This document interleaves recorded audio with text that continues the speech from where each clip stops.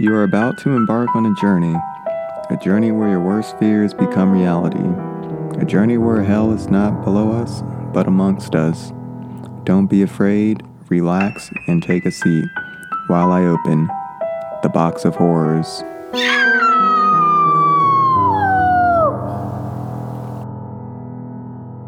Good afternoon, horror story junkies, and welcome back to another episode of Box of Horrors. My name's Israel Johnson, and I am your host. Today is a very special Saturday because today is the 10th episode of the show. So, thank you for everybody who's been listening these past episodes and who have been giving me feedback and telling me how much they like the stories, and I just want to let you guys all know I appreciate all of you, each and every one. So with that said, I have a interesting story today. It's going to be about a young man who can't keep his eyes off of a woman. And when I say he can't keep his eyes off of her, I mean quite literally. So let's jump right in and hope you guys enjoy.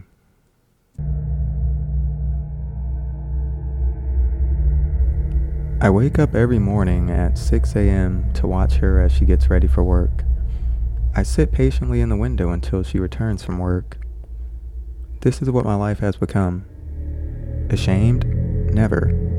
She's the prettiest woman I've ever laid eyes on. Even though she doesn't know I exist, that's okay with me. Maybe one day I'll say hello. I can possibly leave a note on her car or even wait in the bushes until she walks out to her car. I can act like I lost something and ask her if she'd seen it. Maybe one day, but for now, I'll admire from afar. Coffee in hand, I watch her going back and forth from her living room and what's probably her bathroom or bedroom. She seems to be in a good mood today. I wonder what her bedroom looks like. The paint color, the bed. Maybe she has posters on the wall. In my dream, her room was full of movie posters that just so happened to be my favorites. What a coincidence. We're meant to be together. I even told my parents about her. I tell them that we go out to the stores on Main Street and walk around. Yesterday I told them that I took her to get ice cream and that things are going great. Some may call that lying, but I'd say that I'm just speaking things into existence. I know one day we'll both be together forever. She just needs to meet me. As she puts her purse on her shoulders, I know that it's almost time to say goodbye. This is the worst part of my day. The saddest, in fact. She grabs her keys off the counter and walks towards the door. I blow a kiss before the door closes behind her. Goodbye, my love. I'll be right here when you get back, I say under my breath. When she's gone, I try to keep myself busy. Not too busy though, or else I could miss seeing her come home.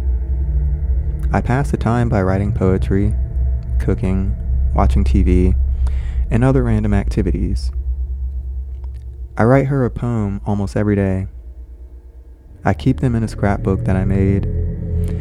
One day I'll show her them and we'll have a good laugh. She'll say, "Oh, honey, you're so romantic. How did I get so lucky?" I decided to get some fresh air and take a walk. I pass by her apartment building like I do nearly every single day, but this time I decided to stop. I mustered up the courage to walk into her lobby. It was a very nice lobby.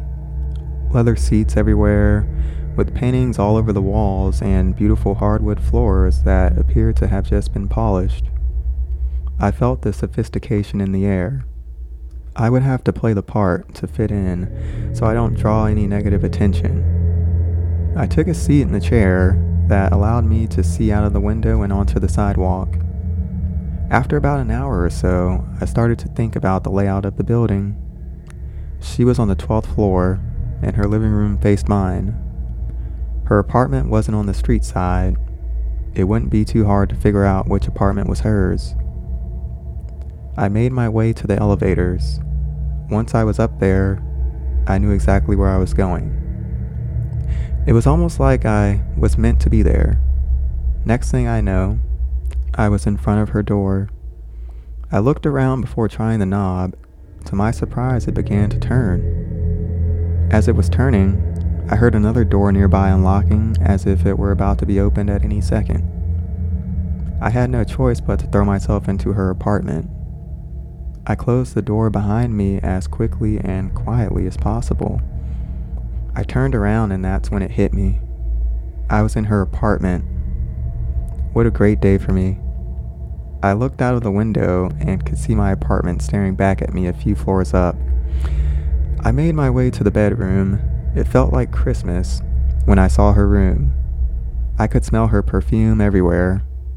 I searched her dresser until I found her underwear and stuffed a few pairs in my pocket, but not before smelling them first. I laid on her bed and imagined her being there. I thought about the conversations we'd have while playfully stroking each other's hair. I closed my eyes, taking it all in and daydreaming. The next thing I knew, I had just woken up. It was 4:15. I went into a panic. She'd be home any second. I went into her closet, but as I was in there, I thought about the very likely possibility of her opening the door, so I went under her bed. This offered great concealment. After a few minutes, I heard her opening the door. My heart was pounding out of my chest. I was about to be in the same room as the love of my life. She dropped a few things on the stand by the door and went straight to her room. She started removing her clothes and went into the bathroom. The shower turned on and I heard the curtain swing close. This was my chance to leave, but for some reason I couldn't bring myself to do it. I guess it was the love that kept me there. Throughout the evening, I listened to her talk on the phone, cook, and watch TV. Her voice wasn't anything how I expected it to be. She sounded very nasally, but it was still cute. I waited for her to fall asleep that night. When I knew for certain that she was asleep, I slid from under the bed. I watched her sleep for about an hour or so. She looked so beautiful up close. I touched her gently and made my way to the door. My alarm clock went off at 6 a.m. I made a cup of coffee and made my way to the window and patiently waited.